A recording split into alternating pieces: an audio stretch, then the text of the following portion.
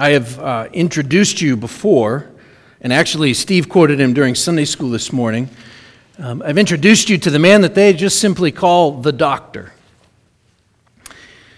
Dr. Martyn Lloyd-Jones. He was a pastor of Westminster Chapel in London for 30 years in the mid-1900s, from the late 30s into the 70s. He was one of the most well-known and well-respected preachers in his day, and he was also a medical doctor. And recently I've been working through a series of lectures that he gave at Westminster Seminary in Philadelphia. And he gave them in the late 60s, and they were then compiled and published under the title Preaching and Preachers. And in these lectures, he refers to the rapid spread of the gospel in the early church as the church is scattered due to persecution throughout the book of Acts. And he specifically mentions Acts chapter 8, verses 4 and 5, and he says from the King James Version of the Bible, which reads like this. Acts 8, 4 and 5 in the King James says, "Therefore they that were scattered abroad and went everywhere preaching the word. Then Philip went down to the city of Samaria and preached Christ unto them." Lloyd-Jones said this of this passage. He said, in both cases you have the word preached. But in the original, the same word is not used in the two verses. And this is a vital distinction. He says, what the people who went everywhere did was, as some have suggested it might be translated, was gossip the word, to talk about it in conversation. Philip, on the other hand, did something different. He was heralding the gospel. In other words, Philip was standing up like a town crier and saying, "Thus saith the Lord." A little bit later, toward the end of that same lecture, Lloyd-Jones makes this slightly controversial statement, especially at a seminary. He says, "What about preaching as such, the act of preaching of which I have spoken? There's only one thing to say about this. It cannot be taught. That's impossible. Preachers are born, not made. This is an absolute. You will never teach a man to be a preacher if he's not already one. All your books, such as The ABCs of Preaching or Preaching Made Easy, should be thrown into the fire as soon as possible. But if a man is a born preacher, you can help him a little, but not much. He can perhaps be improved a little here and there." Well, I agree with that last statement at least, and I'm thankful for that. I should point out as a side note, I've been working on a hermeneutics class to help improve my preaching. I've been doing much reading over these last several weeks in order to help improve my preaching. But the doctor here does have a point. Because if you look at the landscape of preaching in the world today, you're going to find pastors and preachers who constantly chase after the latest fads and trends, who look to the world for advice and guidance and learning and knowledge. Let me give you an example of one of the most prominent influencers of these types of pastors. His website says this. He says to pastors mostly who are following this guy, "You have the potential to transform your world. But the key to unlocking that potential lies in your growth. You see, a better you is an unstoppable change agent. A transformed you creates a transformed world. I'm all about transformation. That's why my team and I are committed to providing you the content and resources you need to become your better self. We are all in on helping you make the right changes that change everything." He says, "My name is John, and I'm your friend. I want you to fulfill your potential. I want to help you change the world." And forgive my crassness, but pastors are buying that crap up. So in contrast with that, listen to what the Apostle Paul says in 1 Corinthians chapter 2, verses 1 through 5. This is where we're going to be. We're just picking it up where we left off a few weeks ago. 1 Corinthians chapter 2, verses 1 through 5 says this. Paul says to the Corinthian church, "And I, when I came to you, brothers, did not come proclaiming to you the testimony of God with lofty speech or wisdom. For I decided to know nothing among you except Jesus Christ and Him crucified. And I was with you in weakness and in fear and much trembling. And my speech and my message were not in plausible words of wisdom, but in demonstration of the Spirit and of power, so that your faith might not rest in the wisdom of men, but in the power of God." We should stop and pray again.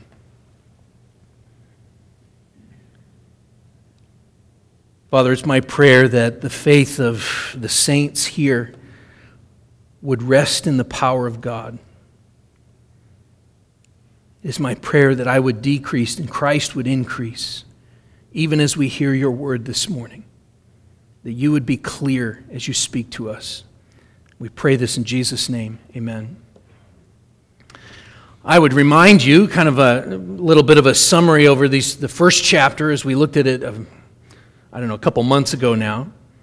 Paul has written this letter in order to the church at the city of Corinth, in order to correct them of some of their wrong thinking and actions. He rebukes their sinful behavior in some cases, and he further instructs them really in what we could say the proper life in the Christian church, how Christians ought to live together and worship together. He's written this letter as an appeal to Christian unity. They were a divided congregation in many ways, and in the ways in which they did stand united, it's sometimes united in the wrong things. We're going to see that as this plays out, especially in chapter 5. But as Paul writes this appeal to unity, he's clear to point out that he's not talking about unity simply for the sake of unity. He's decidedly not saying we should just either go along to get along or agree to disagree. He's reminding them of the truth upon which their faith is founded and on which they stand. He is calling them to unity in the gospel of Jesus Christ. It is this good news that, just look up at chapter 1, verses 5 to 9. He writes that in every way you were enriched in him in all speech and all knowledge, even as the testimony about Christ was confirmed among you, so that you are not lacking in any gift as you wait for the revealing of our Lord Jesus Christ, who will sustain you to the end, guiltless in the day of our Lord Jesus Christ. God is faithful, by whom you were called into the fellowship of his Son, Jesus Christ our Lord. And even as he calls them to this unity, look at that next verse, verse 10. I appeal to you, brothers, by the name of our Lord Jesus Christ, that all of you agree, and that there be no divisions among you, but that you be united in the same mind and the same judgment. And that verse really becomes the theme of this entire letter, the theme of all of 1 Corinthians, really all of 1 and 2 Corinthians. Even when he gets into the difficult stuff, even when he starts talking with them about church discipline, even when he starts talking to them about the lawsuits that they have among themselves, people in the church suing each other, even when he starts talking about the marriage issues that they face, and when he addresses the concept of spiritual gifts, the Apostle Paul calls for them to be of the same mind and the same judgment. And as he does, he reminds them that as Christians, they have a radically different perspective than the world. Look at verse 18 of chapter 1. For the word of the cross is folly to those who are perishing, but to us who are being saved, it is the power of God. To the world, the message of the cross of Jesus Christ is a foolish stumbling block. This may be a little bit of a side. I'm full of side notes today, so just bear with me. One of the weirdest things that I've seen developed over the last year or so is the world trying to chide Christians over the biblical concept of loving our neighbors. Have you noticed this? The world trying to chide us. The world's trying to define for us what it looks like. But the world has no idea what genuine love for neighbors really is. See, to the world, the message of love your neighbor, that's the message of Jesus. That's the full and complete message of Jesus, they would say. And in their view, as followers of the teachings of Jesus, we should therefore do whatever it is that they are telling us to define, that they define loving your neighbor looks like. But let me show you what love really is. It's very simple. But God shows his love for us in that while we were still sinners, Christ died for us. You grapple with that, then we can talk about the other thing. But the problem is, to the world, the message of the cross of Jesus Christ, the message of, that was Romans 5:8, the message of Romans 5:8 is a foolish stumbling block. But to Christians, the cross, the atonement, the payment for sin that Christ paid with his own flesh is the power and wisdom of God. And as a result, he has given us something to boast about. Look at the end of chapter 1, verse 30. And because of him, you who are in Christ Jesus, who became to us wisdom from God, righteousness and sanctification and redemption, so that as it is written, let the one who boasts, boast in the Lord.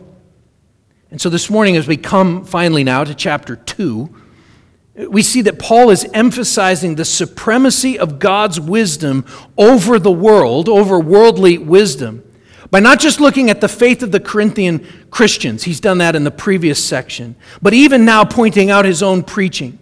Specifically, when he had first come to them, when he first went to them on his missionary journey, when they were first saved and the Corinthian church was first established. But before we move into chapter 2 too far, and I know we've already spent a little bit of time reviewing, we have to remember that God's ordinary means of delivering the message, his message, or the word of the cross, is through preaching. Let me remind you of chapter 1, verse 21, when he said this, "For since in the wisdom of God, the world did not know God through wisdom, it pleased God through the folly of what we preach to save those who believe." If you have one of the newer translations of the Bible, there's probably a footnote after that phrase, "what we preach." Because it actually literally says preaching. It means preaching what we preach, preaching the gospel of Jesus Christ. Not dramas, not puppet shows, not movies, not pop songs, not PowerPoint presentations, not friendship evangelism. Preaching, heralding, proclaiming the good news of Christ crucified. Can he use those other things? Sure. God... The Spirit works in mysterious ways, his wonders to perform, right? But the primary means of his message being spread through the world is through the proclamation of the gospel of Jesus Christ. However, persuasive oratory, persuasive speeches, has been a common method of people getting their message across from ancient days, even up to the present day, right? Why do you think politicians make speeches? They're trying to get their point across. Whether it's current politicians, even in our own nation, or political leaders from the past, right? Think of Abraham Lincoln's Gettysburg Address, Washington's farewell address, or Ronald Reagan saying, "Mr. Gorbachev, tear down this wall." I'm sure you've seen images of bad guys too.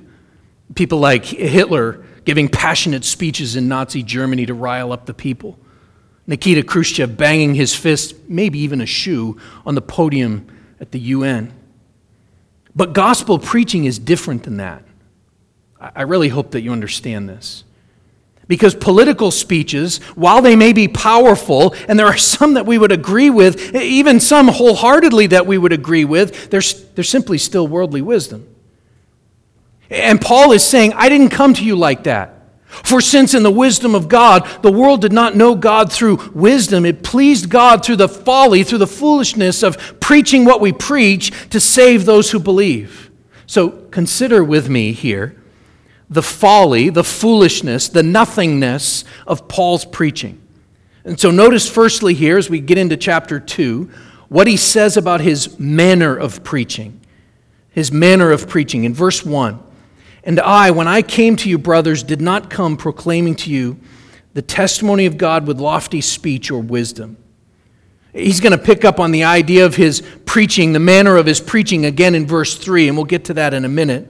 But notice how he preached, or really how he did not preach, as it were. Paul is saying, first of all, that he did not follow the pattern of this world. That's what he's saying here. He did not come to them with lofty speech. Lofty means excellent or exceeding greatness. Today we would probably think of someone who gives a lofty or an exceedingly great speech. We might think of Winston Churchill, giving those speeches that really helped save England from the Nazis during World War II, mobilize a nation, and really not just one nation, but all of the allies against the threat that they faced. But Paul uses an interesting word for speech here. In the Greek, it's actually tied to the Greek word logos, which is, if you remember, most famous from John chapter 1, verses 1 to 3, which says this: "In the beginning was the Word, the Logos, and the Word, the Logos, was with God, and the Word was God. He was in the beginning with God. All things were made through Him, and without Him was not anything made that was made." Paul is saying to them, I didn't come to you with excellent word preaching, as the world calls excellent. And in saying this, Paul, what he's actually doing is setting himself up against those traveling Greek philosophers who knew how important it was to make a good first impression, who would come into town and bring a sense of style and flair and superiority in order to grab attention and convince their hearers. Matthew Henry, in his commentary, he writes this. He says, "He did not affect to appear a fine orator or a deep philosopher, nor did he insinuate himself into the minds by a flourish of words or a pompous show of deep reason and extraordinary science and skill." Now, just to be clear, Paul is not saying that he was a lousy preacher, that he was a poor preacher, that he was bad at what he did. He's comparing himself to the worldly methods and the wisdom of the world. He's comparing himself to the current trends of persuasion. He did not come to Corinth with lofty speech.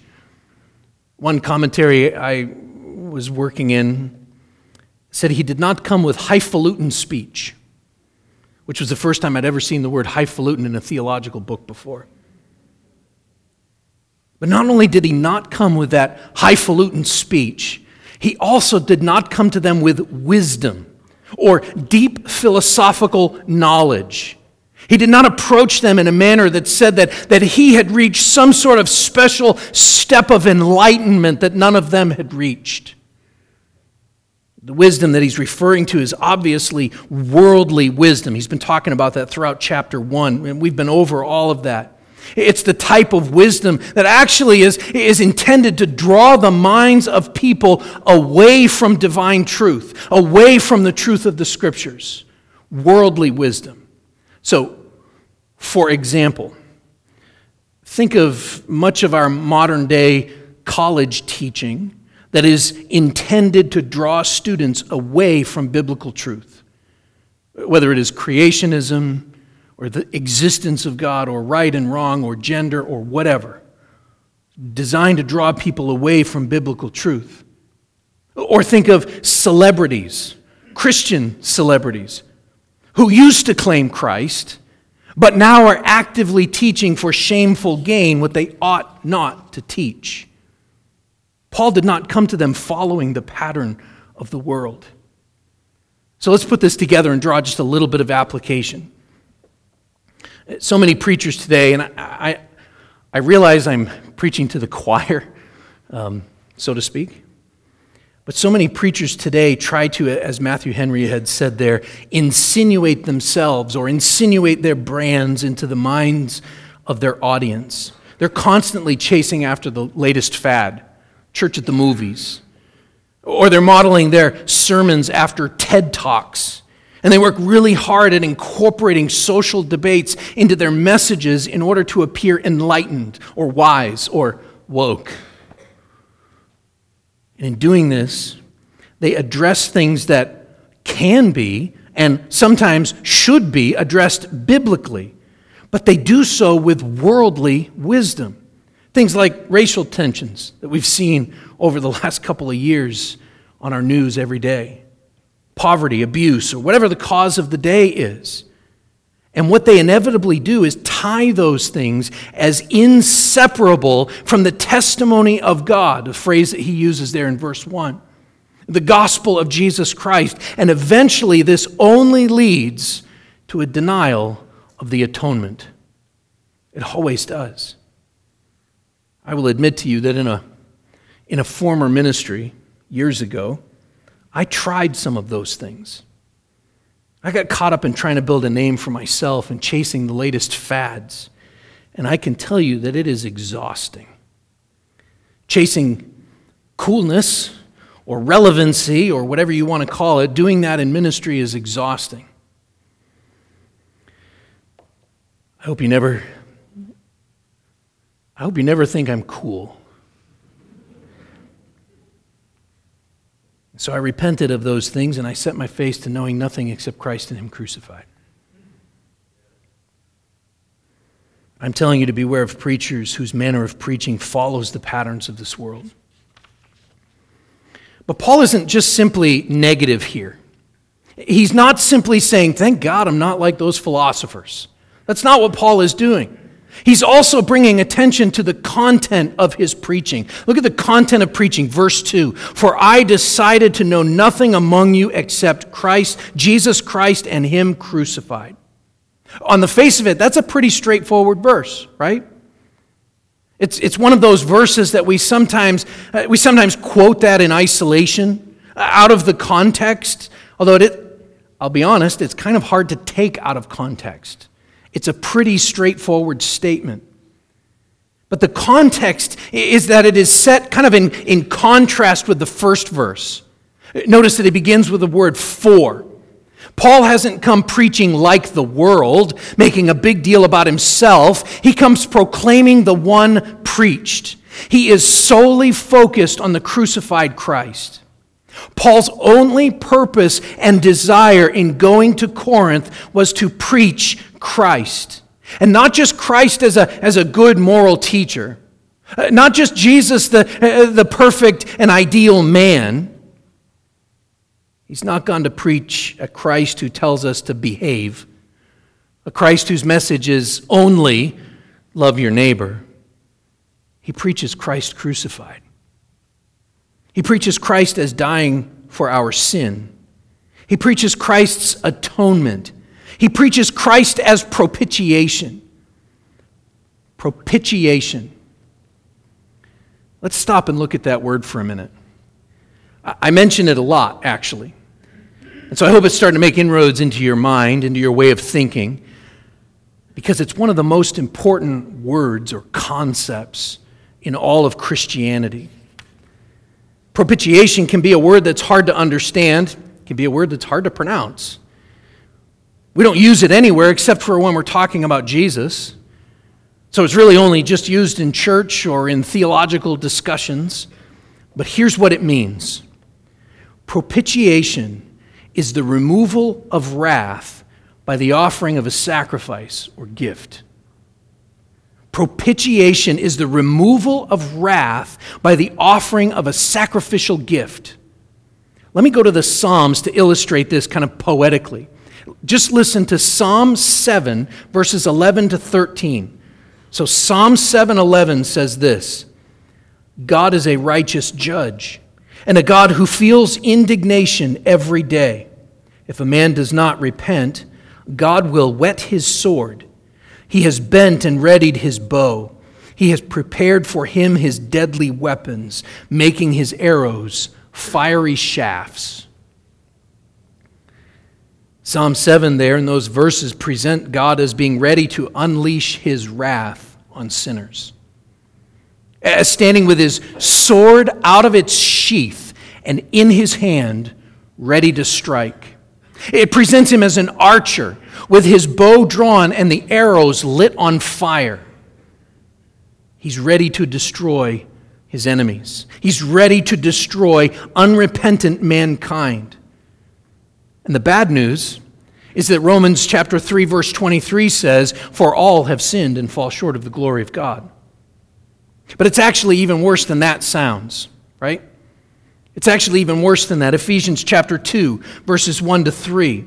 And you were dead in the trespasses and sins in which you once walked, following the course of this world, following the prince of the power of the air, the spirit that is now at work in the sons of disobedience, among whom we all once lived in the passions of our flesh, carrying out the desires of the body and the mind, and were by nature children of wrath like the rest of mankind. We were at the end of that arrow. We were in those sights. Remember what Paul wrote to the Colossians. He says, "Put to death, therefore, what is earthly in you, sexual immorality, impurity, passion, evil desire, and covetousness, which is idolatry. On account of these, the wrath of God is coming. In these you too once walked when you were living in them." In other words, the wrath is coming. The wrath is here. The wrath of God is real. We really don't like to talk about it, but we face it. We face the wrath of God, except for Christ. Except for Christ. Remember, I said that propitiation is the removal of wrath by the offering of a sacrificial gift. Listen to Romans chapter 5, verses 6, starting in verse 6. The Apostle Paul writes, "For while we were still weak, at the right time, Christ died for the ungodly." I want you to picture that verse for a moment. While we were still weak. Picture God with his bow pulled back, with an arrow set and ready. With the whatever it is that they wad up and light on fire and put on the end of an arrow, burning, and the weak ones are at the other end of that arrow. For while we were still weak, at the right time, Christ died for the ungodly. For one will scarcely die for a righteous person, though perhaps for a good person one would even dare to die. But God shows his love for us in that while we were still sinners, Christ died for us. Since therefore we have now been justified by his blood, much more shall we be saved by him from the wrath of God. For if while we were enemies, we were reconciled to God by the death of his Son, much more, now that we are reconciled, shall we be saved by his life. More than that, we also rejoice in God through our Lord Jesus Christ, through whom we have now received reconciliation. Paul tells the Corinthian church that he had decided to know nothing among them except Jesus Christ and him crucified. This is why the elderly apostle John, getting into the end of his life, he writes to his dearly beloved church in 1 John chapter 2 these words. He says, "My little children, I am writing these things so that you may not sin. But if anyone does sin, we have an advocate with the Father, Jesus Christ the righteous. He is the propitiation for our sins, and not only for ours only, but for the sins of the whole world." He says people from all over the world, Jew and Gentile, he has opened up salvation to as many as would believe in him. And then he continues, he says, "By this we know that we have come to know him if we keep his commandments. Whoever says, 'I know him,' but does not keep his commandments is a liar, and the truth of God is not in him. But whoever keeps his word, in him truly the love of God is perfected. By this we may know that we are in him. Whoever says he abides in him ought to walk in the same way in which he walked." This is about salvation from the wrath of God. And for those who are safe, for those of us who have put our faith in him, listen to Jesus' own words. Listen to what Jesus himself said in Matthew chapter 9, verse 2. He says, "Take heart, my son, your sins are forgiven. Take heart, my child, your sins are forgiven." Do you know what that means? Do you know what that means? It means that there is therefore now no condemnation for those who are in Christ Jesus. For the law of the Spirit of life has set you free in Christ Jesus from the law of sin and death. It means that Jesus took that arrow.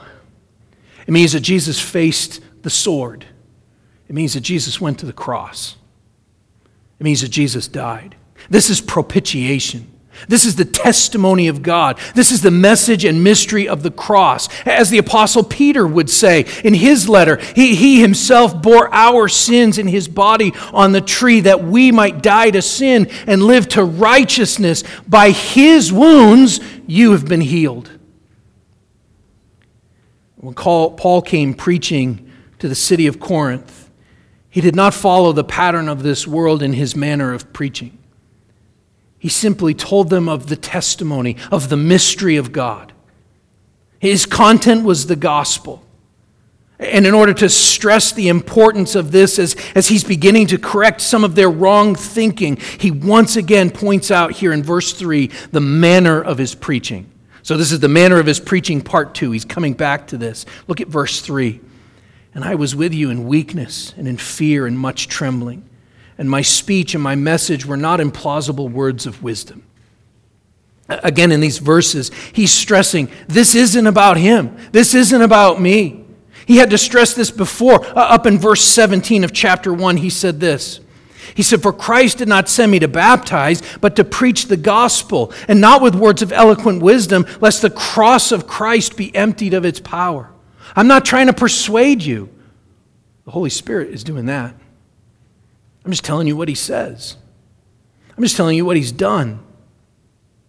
Paul is reiterating again that the work of preaching for Christian ministers is not about the preacher. That's what the world thinks when they accumulate for themselves teachers to suit their own passions and turn away from listening to the truth and wander off into myths. And so instead of lofty speech, Paul is with them in weakness and fear and much trembling. He's not full of self-confidence. His confidence is in the Lord. His confidence is in the message that Jesus has called him to herald, to proclaim, to preach. In fact, Paul believed that the work that he was called to, he actually believes it was above his pay grade. Later in 1 Corinthians chapter 15, when he comes back to the gospel again, after correcting the church time and time and time again over several issues, he comes back to what he calls of the topic that is of first importance. And he explains the gospel. And in verse 8, in explaining the risen Christ, he says this. He says, last of all, as to one untimely born, he appeared also to me. For I'm the least of the apostles, unworthy to be called an apostle, because I persecuted the church of God. My sin was so bad. I shouldn't be an apostle. I persecuted the church of God. But by the grace of God, I am what I am. And his grace toward me was not in vain. Paul actively humbled himself that Christ might be exalted. He followed the method of John the Baptist, who said he must increase, but I must decrease. And as he does this, he places himself really right alongside the Corinthians themselves. Do you remember what he had just said to them?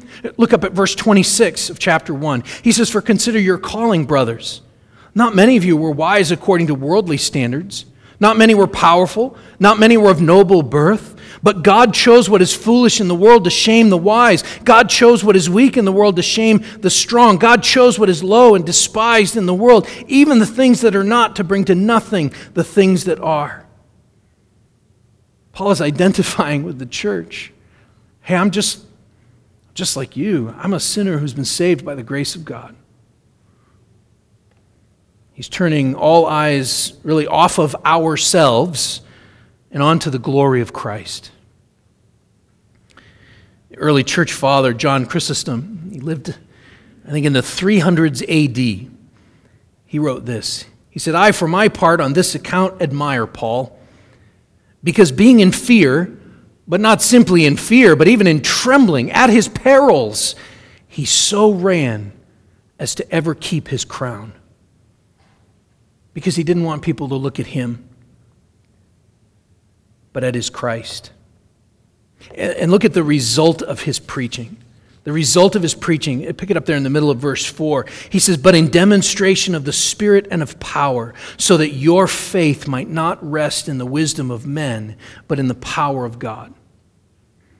Despite Paul's descriptions of the manner and style of his preaching, namely his own weaknesses that he talks about.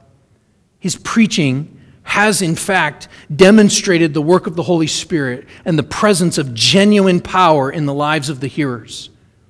This is the power to change lives. This is the power to bring dead people, those who are dead in their trespasses and sins, to new life in Christ. Listen to how he puts this as he talks about the power of the gospel when he was writing to the Romans. In Romans chapter 1, beginning in verse 15, he says this, "I am eager to preach the gospel to you also who are in Rome, for I am not ashamed of the gospel, for it is the power of God for salvation to everyone who believes, to the Jew first and also to the Greek, for in it," that is the gospel of Jesus Christ, "in it the righteousness of God is revealed from faith for faith, as it is written, the righteous shall live by faith." The gospel, Christ crucified, propitiation, the atonement for sin, is the power of God for salvation. And so if your life has been changed, it's because the Spirit of God has made you alive through the hearing of the preached gospel of Jesus Christ. And this is where your faith rests, not in a preacher, but in the power of God. We could say it this way, soli Deo gloria, to the glory of God alone. And so as we come to the table this morning, as we approach and eat of the bread and drink of the cup, if you have been born again by the Holy Spirit, if you have repented of your sin and are trusting in Christ alone for salvation, then taste and see that the Lord is good. Taste and see that the Lord is good. Proclaim with all the saints that he himself bore our sins in his body on the tree, that we might die to sin and live to righteousness. Proclaim that it is by his wounds we have been healed. And so if you are trusting in Christ for salvation, take heart, my child. Your sins are forgiven. If you have not trusted in Christ alone for salvation, then I would say this. Today, if you hear his voice, do not harden your heart. Repent and believe. Don't eat of the bread or drink of the cup, because the Scripture says that in so doing, you will eat and drink judgment on yourself. Rather, believe that Jesus died for your sin in order to make you alive in him.